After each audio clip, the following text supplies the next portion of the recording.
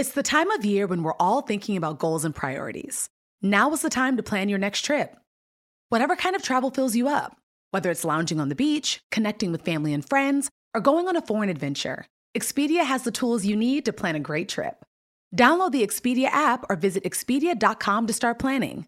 You do need to be a One-Key member to use price tracking. Signing up is easy and free. Expedia, made to travel. We've all been there. You have a question about your credit card, you call the number for help, and can't get a hold of anyone.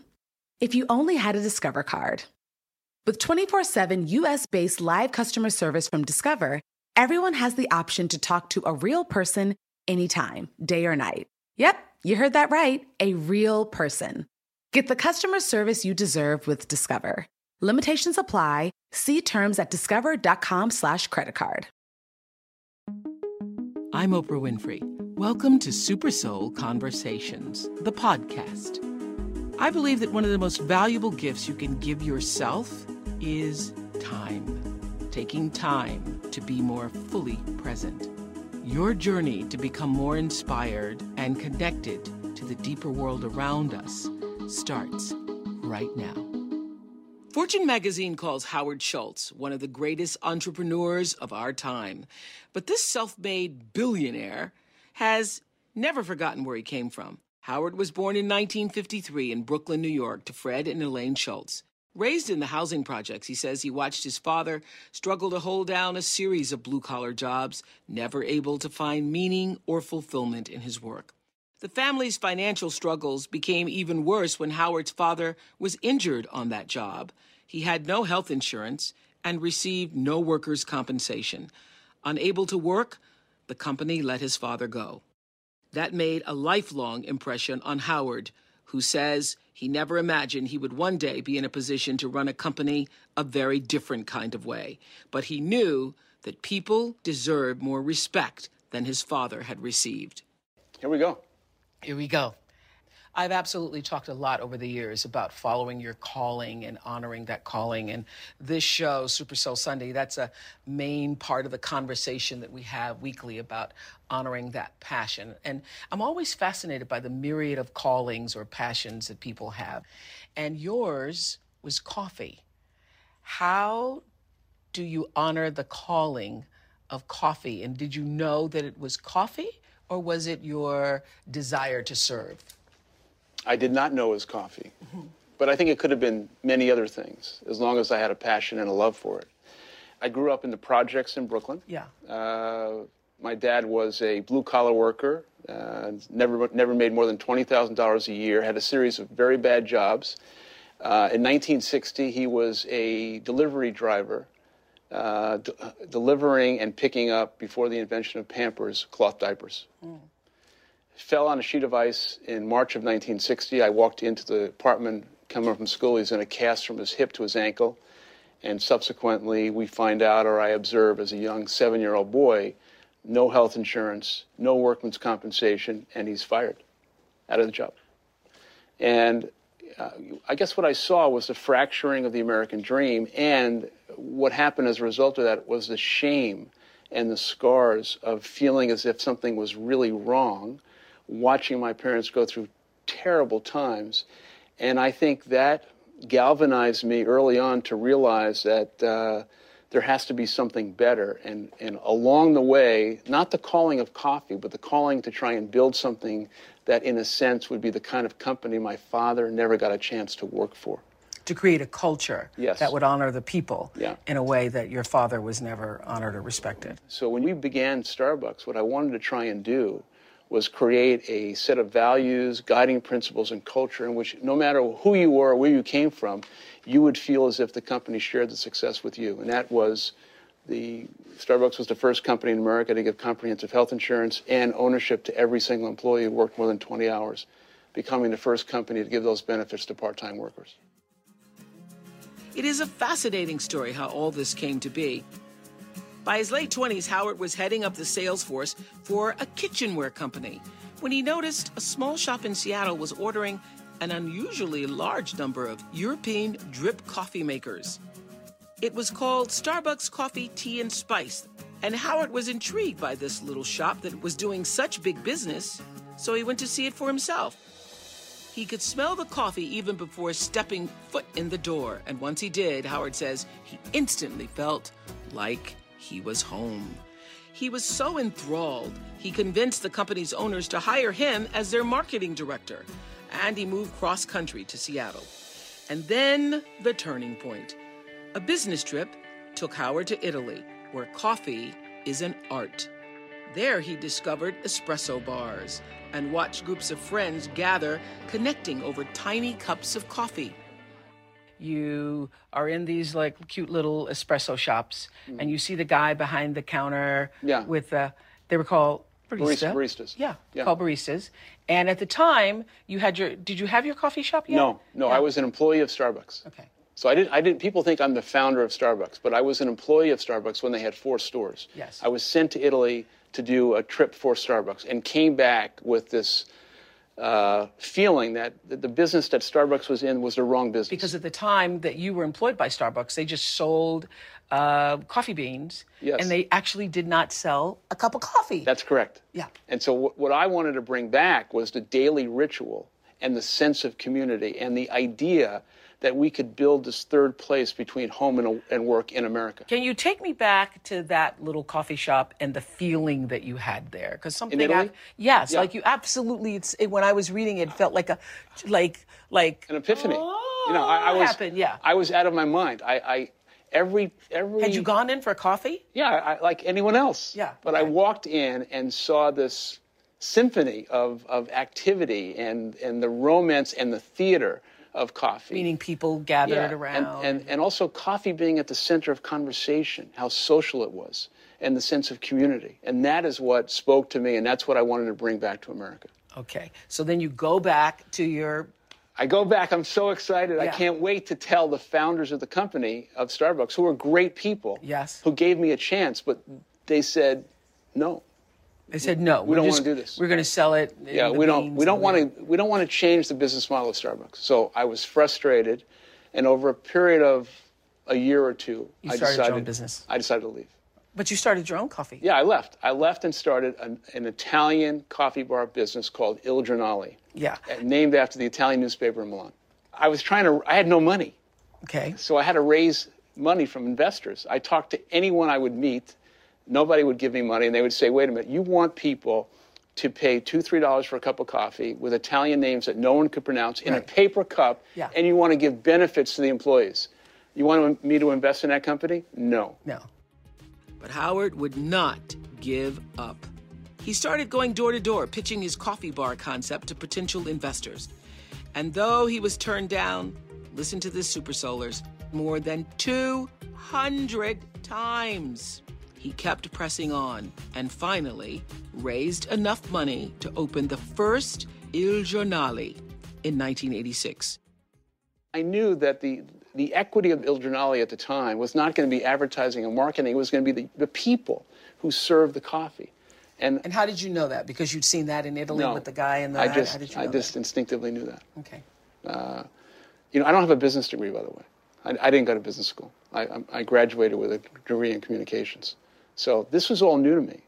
But it was passion, love, and desire.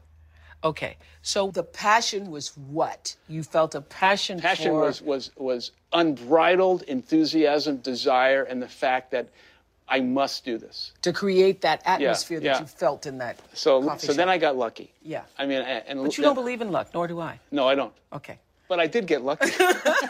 But we don't believe in luck. But okay, you were ready in that moment. But luck is the residue of design. That's right. But it's also you're prepared for that moment when something shows itself. Okay, so there you go. The founder of Starbucks, who I have great respect for even today, came to me. And you had worked for. Yeah, he came to me and said, I've decided to sell the company. And he said, I'm going to sell Starbucks for $3.8 million. That was the good news. The bad news is, Oprah, I did not have one dime. The consummate salesman, Howard drummed up investors, impressing them with his vision for the next chapter in Starbucks history. Within a few weeks, he'd raised all the money he needed. And as he says, life would never be the same. So we merged Starbucks and Il Giornale in August of '87 with 11 stores and a dream to create a different kind of company. a company that had a purpose, a company that achieved this balance I talked about, and a company that would, in a sense, as managers and leaders, we would put our feet in the shoes of our people. That's beautiful. Well, it's true. It's true. With Howard Schultz at the helm, the Starbucks brand took off. What began in 1987 with 6 stores and a roasting plant quickly grew to more than 650 stores in less than 10 years. Howard's intention was to create a community, a destination between work and home, and his dream was coming true. Business was booming, profits were rising, and by 2000, Starbucks was opening 7 new cafes a day. You were doing store after store after store. Yeah. You were riding that wave. Oh, Yeah. my God. Okay. What did that feel like? We were on a magical carpet ride. Yeah. Was that success dazzling? It was unnerving. Macy's Mother's Day gift guide has the perfect gift to make mom feel special. Shop by price, like 25 and under to 100 and under. Category, like fragrance, handbags, and more. Or gift lists, like for the mom who has everything. Gifts that are already wrapped and ready to be gifted and for grandma. Get top gifts like Dolce & Gabbana Devotion, Eau de Parfum, Coach floral printed leather Cassie crossbody bag, and Le Creuset shallot Dutch oven. Shop at Macys.com/giftfinder. Are you ready to unlock your inner greatness? If so, make sure to listen to my podcast, The School of Greatness, hosted by me, Lewis Howes. Join me as I sit down with world-class performers, entrepreneurs, and thought leaders to uncover their secrets to success with new episodes every single week. Whether you're striving for personal growth, business mastery, or simply seeking inspiration, The School of Greatness has something for you, and you can find it on SiriusXM, Pandora, or wherever you listen to your podcasts. Subscribe and follow to the show so you never miss an episode and start your journey to greatness today. The success was unnerving, Howard says, because he felt a shift. He began to feel bored, unchallenged, and at times even depressed. After much soul-searching, in April of 2000, he decided to step down as CEO while remaining chairman of the board. As he watched the company's startling growth, he says he felt like an outsider looking in. By 2007, he sensed something was missing, though. And in the fall of that year, Howard began to seriously consider returning as CEO to bring the company back to its roots. But just as Howard resumed that role, the recession hit, and the company found itself in trouble. For the first time in the history of Starbucks, sales were down, and the stock price dropped. Howard says he had a sobering realization that his company had stepped away from its core values. The bloom was off the rose a little bit, and we were doing the wrong thing, and we were measuring and rewarding wrong behavior. And in a sense, How so? Wall Street and the pursuit of profit became, in a sense, our reason for being. And that's not the reason that Starbucks is in business. That you started it originally. Yeah. And so I felt we were compromising our purpose, our behavior, and I wrote this memo in Valentine's Day 2007, an internal memo. And I sent it out, and about an hour later, someone knocked on my door and said, "Howard, you should put on the TV." I said, "What do you mean?" "Put on CNBC." And I was watching my life unfold on television. Because that memo was leaked. And did you feel betrayed? Yeah, I did. I did. And but the memo was not self-critical, because I put myself in the mix and said, even though I was not the CEO at the time, I'm as culpable as anybody else. Something's wrong. The memo was saying something's wrong and Something's we need to turn it around.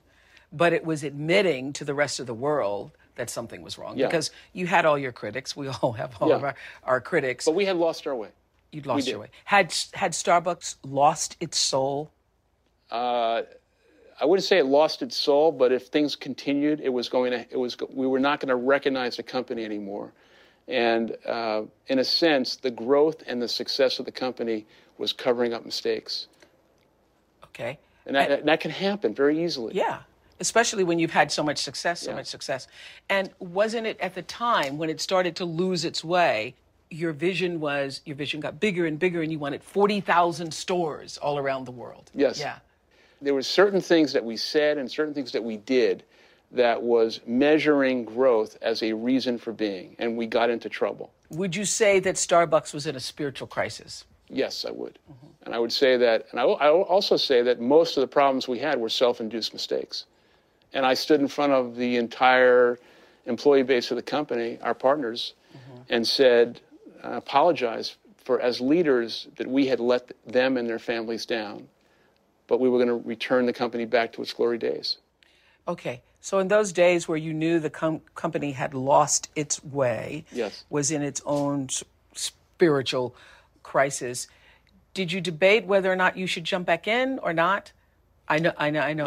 First of all, I never planned to come back to Starbucks. But again, this is about love. Because you'd step down as CEO. I did. This is about love. This is about passion. This is about responsibility. And this is about leadership.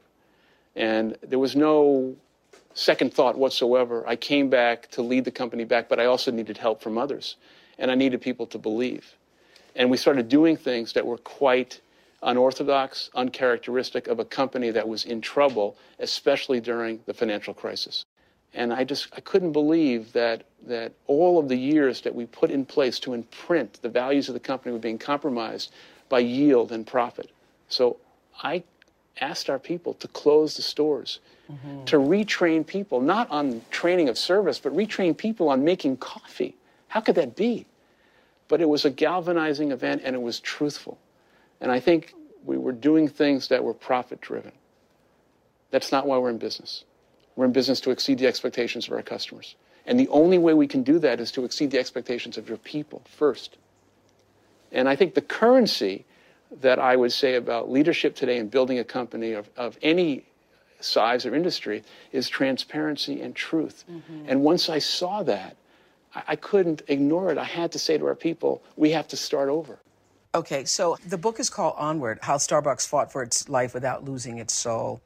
And I learned so many things about you, about business, about tenacity, about hanging in, about rebuilding. And I suspect that, I guess until I read this, I was thinking, I never thought of a company that has a soul. I don't think every company has a soul. I think to build a great, enduring company, a company must have a conscience. You must have a core purpose beyond making a profit. The success of Starbucks the last 40-plus years is the achievement of the balance between profitability and a social conscience. That's the soul of the company, having that conscience. Okay, so how do you maintain a sense of soulfulness with 19,000 stores and 247,000 employees? Because the critics say it's become a corporate empire. How do you maintain that the soul of it? The challenge we have is how do you get big and stay small?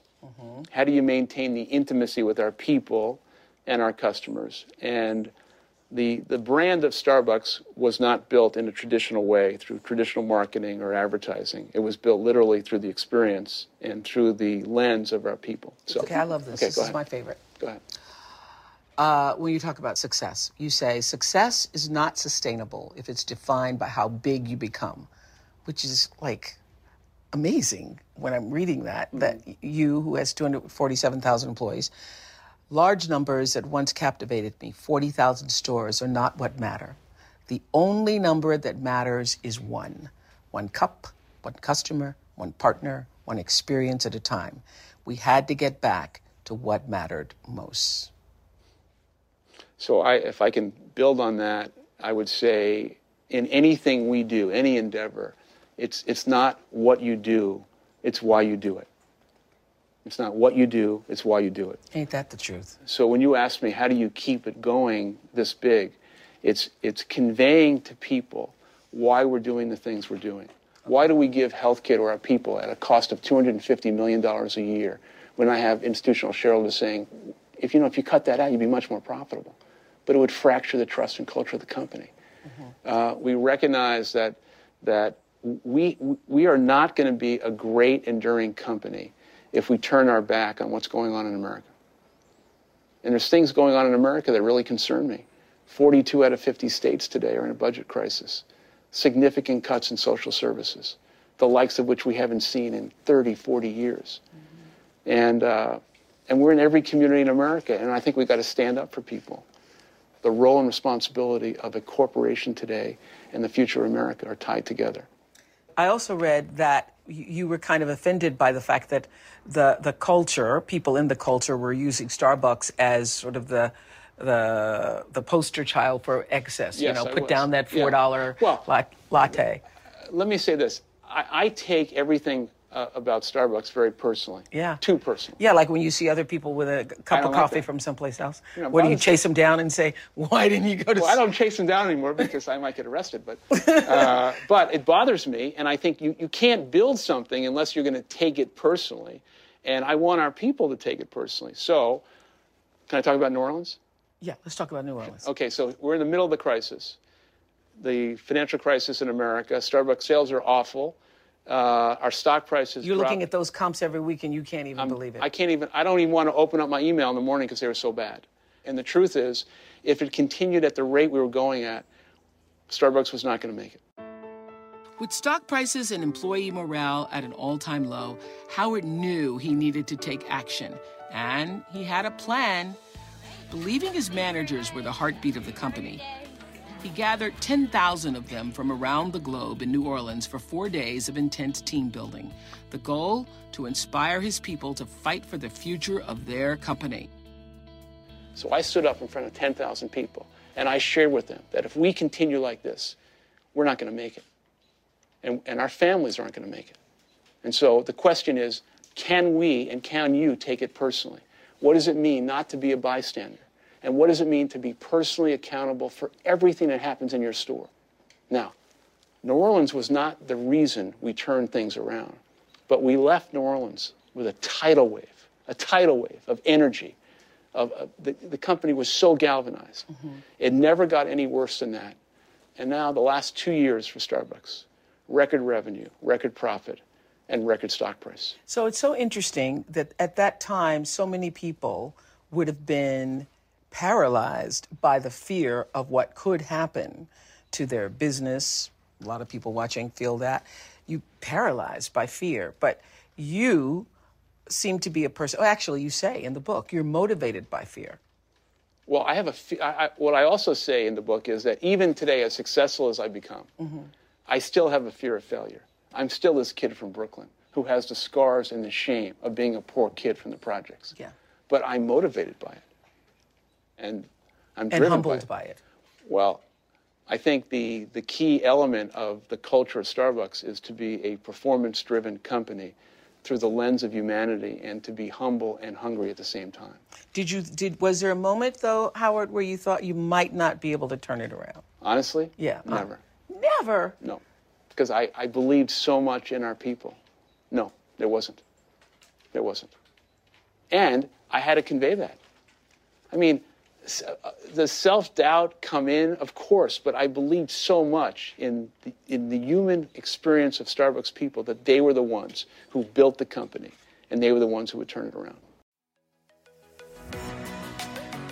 Are you ready to unlock your inner greatness? If so, make sure to listen to my podcast, The School of Greatness, hosted by me, Lewis Howes. Join me as I sit down with world-class performers, entrepreneurs, and thought leaders to uncover their secrets to success with new episodes every single week. Whether you're striving for personal growth, business mastery, or simply seeking inspiration, The School of Greatness has something for you, and you can find it on SiriusXM, Pandora, or wherever you listen to your podcasts. Subscribe and follow to the show so you never miss an episode and start your journey to greatness today. So when you go into a Starbucks store and you see that vision that you held when you were in Milan at the espresso store, and you see the community there, and you see people there on their computers, and they're there with their kids, and they're there with their friends, and what does that feel like to you? I think about my parents. Mm-hmm. I'm gratified beyond ways that I could describe it. I'm obviously very proud. But I also feel like I'm a humble servant of people throughout the company who are relying on me and the responsibility we have to keep this thing going in the right way. Yeah. Do you all have regular meetings where, where you teach people how to be as friendly, as happy, as connected? Because one of the things that moved me the most was the story of the woman in the book who has such a connection to the customer that she serves that she ends up giving her kidney? Yes. Now, I think if I told that story without the context, you would think, A, it's not true, and if it is true, it's weird. Yeah. It's not weird because the frequency that people come into a Starbucks store and the relationship they end up having with the person who makes the coffee is one of great intimacy. And when I heard that story, I rushed to Tacoma, Washington to meet her and said, I've never seen anything like this. She was a match, and she gave her kidney. It was just incredible. Now, I have lots of stories but this is not, it's not prescribed. It's the culture and values of the company. But it's also important. I'm sitting here saying how good we are. We're not a perfect company. We have issues, challenges, we make mistakes. But we have to solve these things through the lens of doing things the right way and telling the truth. Transparency. Yes. And I know that you're guided by your own values and your own set of principles.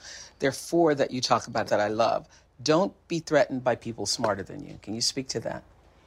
You can't build any kind of organization if you're not going to surround yourself with people who have experience and skill base beyond your own, only as if those people have like-minded values. That's the key to starting anything. That's the key. And I think when you discover perhaps that these people do not have those values, then you have to have a very quick conversation. And if they don't demonstrate that kind of behavior, not everyone deserves to be on the team. Compromise anything but your core values. That's what you say.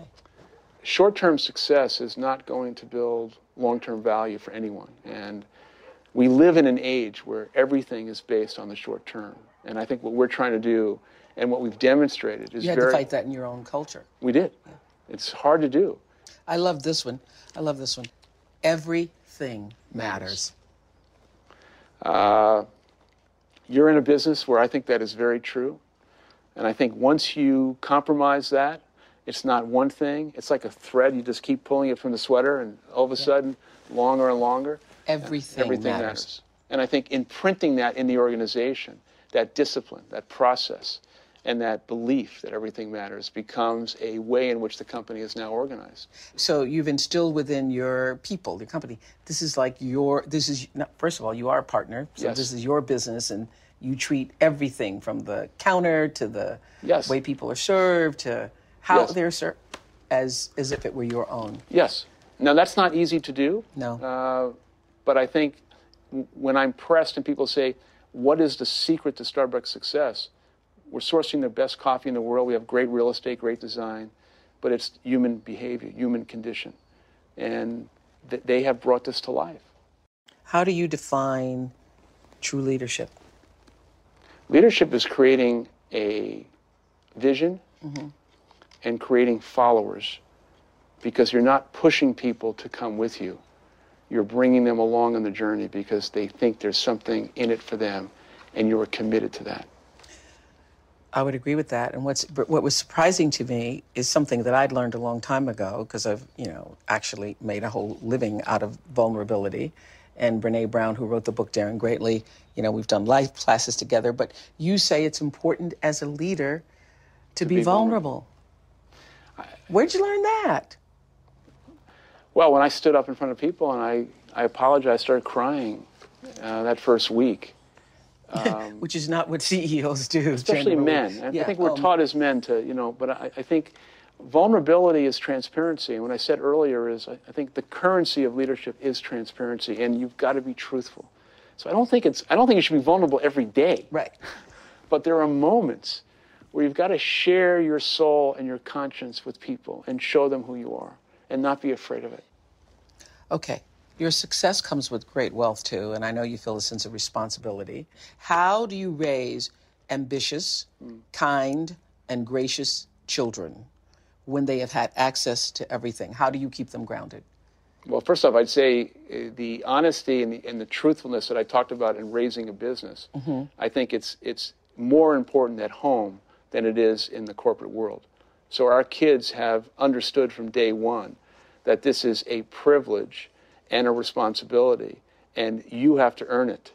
And nothing is going to be given without service and responsibility. And both our kids are working, both our kids are contributing to society, and I think that is probably the proudest thing I can say. And I give their mother, Sherry, all the credit in the world, because it's her is the glue in all of this. So you're known to, obviously, to the world as CEO and chairman of Starbucks. Without that title, that label, who are you? I'm this kid from Brooklyn. It never leaves me. I want to honor my parents, who are both gone, and we lost my mother just 5 weeks ago. I'm sorry. But she got to see your success and did. feel it and live it. Yeah. I think we want to make our kids proud. I want to make a significant difference in the lives of people who are being left behind. What would your father... He wouldn't believe it. Okay. What would he say about your success? Because he died, He died in 87. Oh, yeah. So he didn't see any of it. He didn't see any of it. I think he would have been absolutely blown away, astonished, and he would not have understood it. He would have been amazingly proud, don't you think? Yes. Yeah. My father would have, Been amazingly proud. So what matters to you most now? I mean, first of all, what's next? And then what matters? I'm not going anywhere in the short term. So I've told the board that I'm here for the next few years. So there's nothing immediately next. I'm deeply concerned about the direction of the country. I'm deeply concerned about the polarization. I'm deeply concerned about the fracturing of leadership in the country. I'm deeply concerned about the American dream and the American promise, the cuts in social services and all the people being left behind, and how this is all going to play out. How do you think it's going to play out, really, sitting where you are right now? I think America needs a transformation, honestly. I mean, I have great faith in the idea of America. I have great faith in the future of America. But faith is not a strategy. Yeah. If Washington continues to fight over things that are so trivial and de minimis when we are facing such structural problems, things are not going to go well. Are you frustrated by the polarization? Yes. Oh. It's awful. So here's the thing. Martin Luther King 50 years ago called people to the mall. He called them. America's waiting to be called. People are waiting to be called. Somehow we've allowed the power and responsibility to be given to people who are not walking in our shoes. And we have to get that power back. And I think that the answer is people are waiting to be called. I love that. I love that. And the question is, who will call them? Well, we'll see. We'll see. All right, I have to ask you this. Yes. You've talked about what matters and making change in America and being dissatisfied with what's going on in Washington, the polarization. I know where this is going. You know where it's going. Yeah. Have you thought about running for some kind of office, stepping into politics, or is the Starbucks platform enough? You know, over the last couple of years, as I've put myself in the middle of certain conversations, this question has come up. Not because I intended it to come up, but people have naturally asked me that. And the truth is, I think I can do a lot more in the position I'm in, but I'm going to continue to be in the mix in a way that will be respectful and civil. And I don't know where it's going to go. I don't know. But as I said, I'm at Starbucks for the next couple of years, but I am a concerned, passionate citizen. We'll see. I like that. So, what is the lesson that took you the longest to learn? Oh. Where do you get these questions from? It's Super Soul Sunday. Come on. Success is best when it's shared. Absolutely. And not only did I have to learn that, but I had to teach it to others. And I have multiple constituencies. So in the heart of the crisis, when a shareholder, a large shareholder, got on the phone with me and said, Howard, I want you to cut out the health care benefit. Because you'd save money. You'd save money, and this is a time in America where every company's doing it. And I said to him respectfully, I'm not going to do that, and if you feel we must, you probably should sell your stock. Whoa. I wouldn't do it. And if I did it... Because if you cut out the health benefits of your employees, then that would have cut out the foundation for your belief system. And we wouldn't be here today. Because the reservoir of trust in the entire company would have been broken. Yeah. And I think when you're really tested, it's very easy to be a leader when you've got the wind at your back. It's very difficult to lead when it's not convenient. And that was an inconvenient time to stand up for our people. What's the best piece of advice you've ever received? Do not let anyone, no matter who it is, even if it's your parents, tell you your dreams cannot come true. And I think... Because your parents wouldn't have believed this. No, but when I speak to young people on college campuses, I always end with believe in your dreams and dream big, and then after you've done that, dream bigger. Mm. And I think America is still this unbelievable place of extraordinary entrepreneurial stories that can only happen here. Yeah. So do you have a favorite quote? Well, the quote I would think about is going back to Churchill. And, at the height of Europe being conquered, and at the height of England perhaps being taken over by Germany, he gave this extraordinary speech, and he was an amazing orator. And it was never give in, never give in, never give in, never. Ooh. There it was. There it is. Finish the sentence. The world needs... The world needs authentic, truthful leadership. I believe in... America. Love is... Family. Coffee is... Coffee is Starbucks. Oh, that's good. That's good, of course. Of course it is. Innovation is... Not embracing the status quo, ever. That's a good one. I'm imprinting that. No. Okay, my job is... My job is to serve others. It's been a pleasure. I love it. I love it. Let's eat this. Good. Thank you. Thank you. I loved it. That was great. I'm Oprah Winfrey, and you've been listening to Super Soul Conversations, the podcast. You can follow Super Soul on Instagram, Twitter, and Facebook. If you haven't yet, go to Apple Podcasts and subscribe, rate, and review this podcast. Join me next week for another Super Soul Conversation. Thank you for listening.